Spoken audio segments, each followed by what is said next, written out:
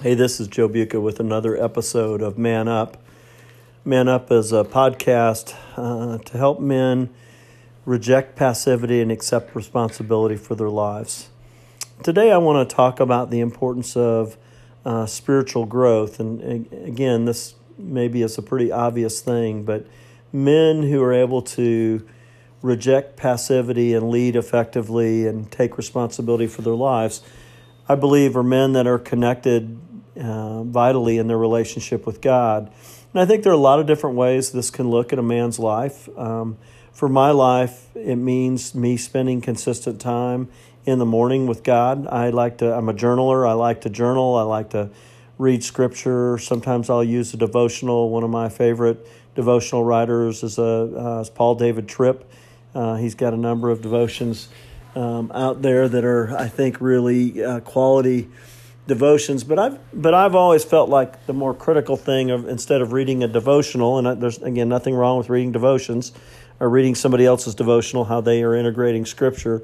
But I really think a very vital, important aspect of growth is that I find time where I'm meeting with God and connecting with God and really being vulnerable with my thoughts, my fears, my questions. In my journal, I don't write for the hope of anyone reading it someday, or my wife or children reading it at my funeral. Like that's not what I'm looking for. But my journal is a place where I feel like I can really kind of pour out my heart to God. I can pour out my questions and again my fears, my struggles.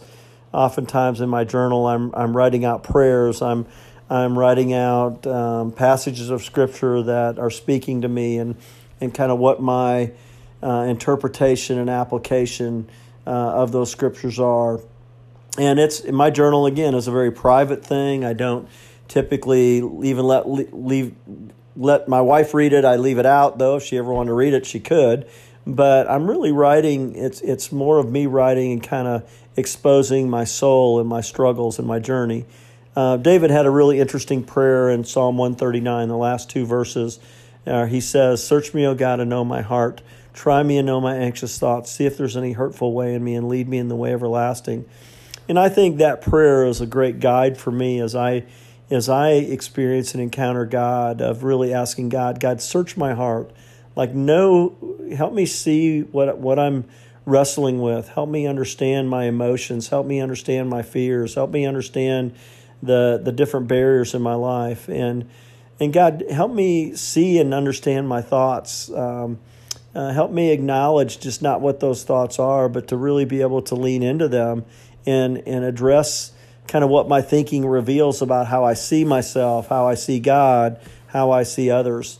And then obviously one aspect is just being open about my behavior. God, what are other behaviors in my life? Are there sins, behavioral sins that I am hiding, or the things in my life that aren't honoring to God? And often as I pray that prayer of Psalm 139, God does expose things that I need to repent of, not just in behavior, but also in my thoughts and in my heart. And I found that my connection with God and the vitality of that connection has everything to do with how honest I'll be as I spend time with God. I think it's also learning to sit in stillness with God and just be quiet. Sometimes for me, the most difficult thing to do is just to sit silently and just sit with God. It's a very uncomfortable thing for me, and yet it's an important part of, I think, the spiritual discipline of being vitally connected. Jesus talked about being the vine and we're the branches and abiding in Him. And I think part of abiding is just, another word for abiding is to remain, to be connected to be vitally connected to. And so I think part of even the discipline of sitting in silence with God and listening for His voice, listening to what He's saying in many times. Again, I've never heard God's voice audibly that I know of, that I can recall, but I certainly have had Him speak to me in my thoughts and in my mind.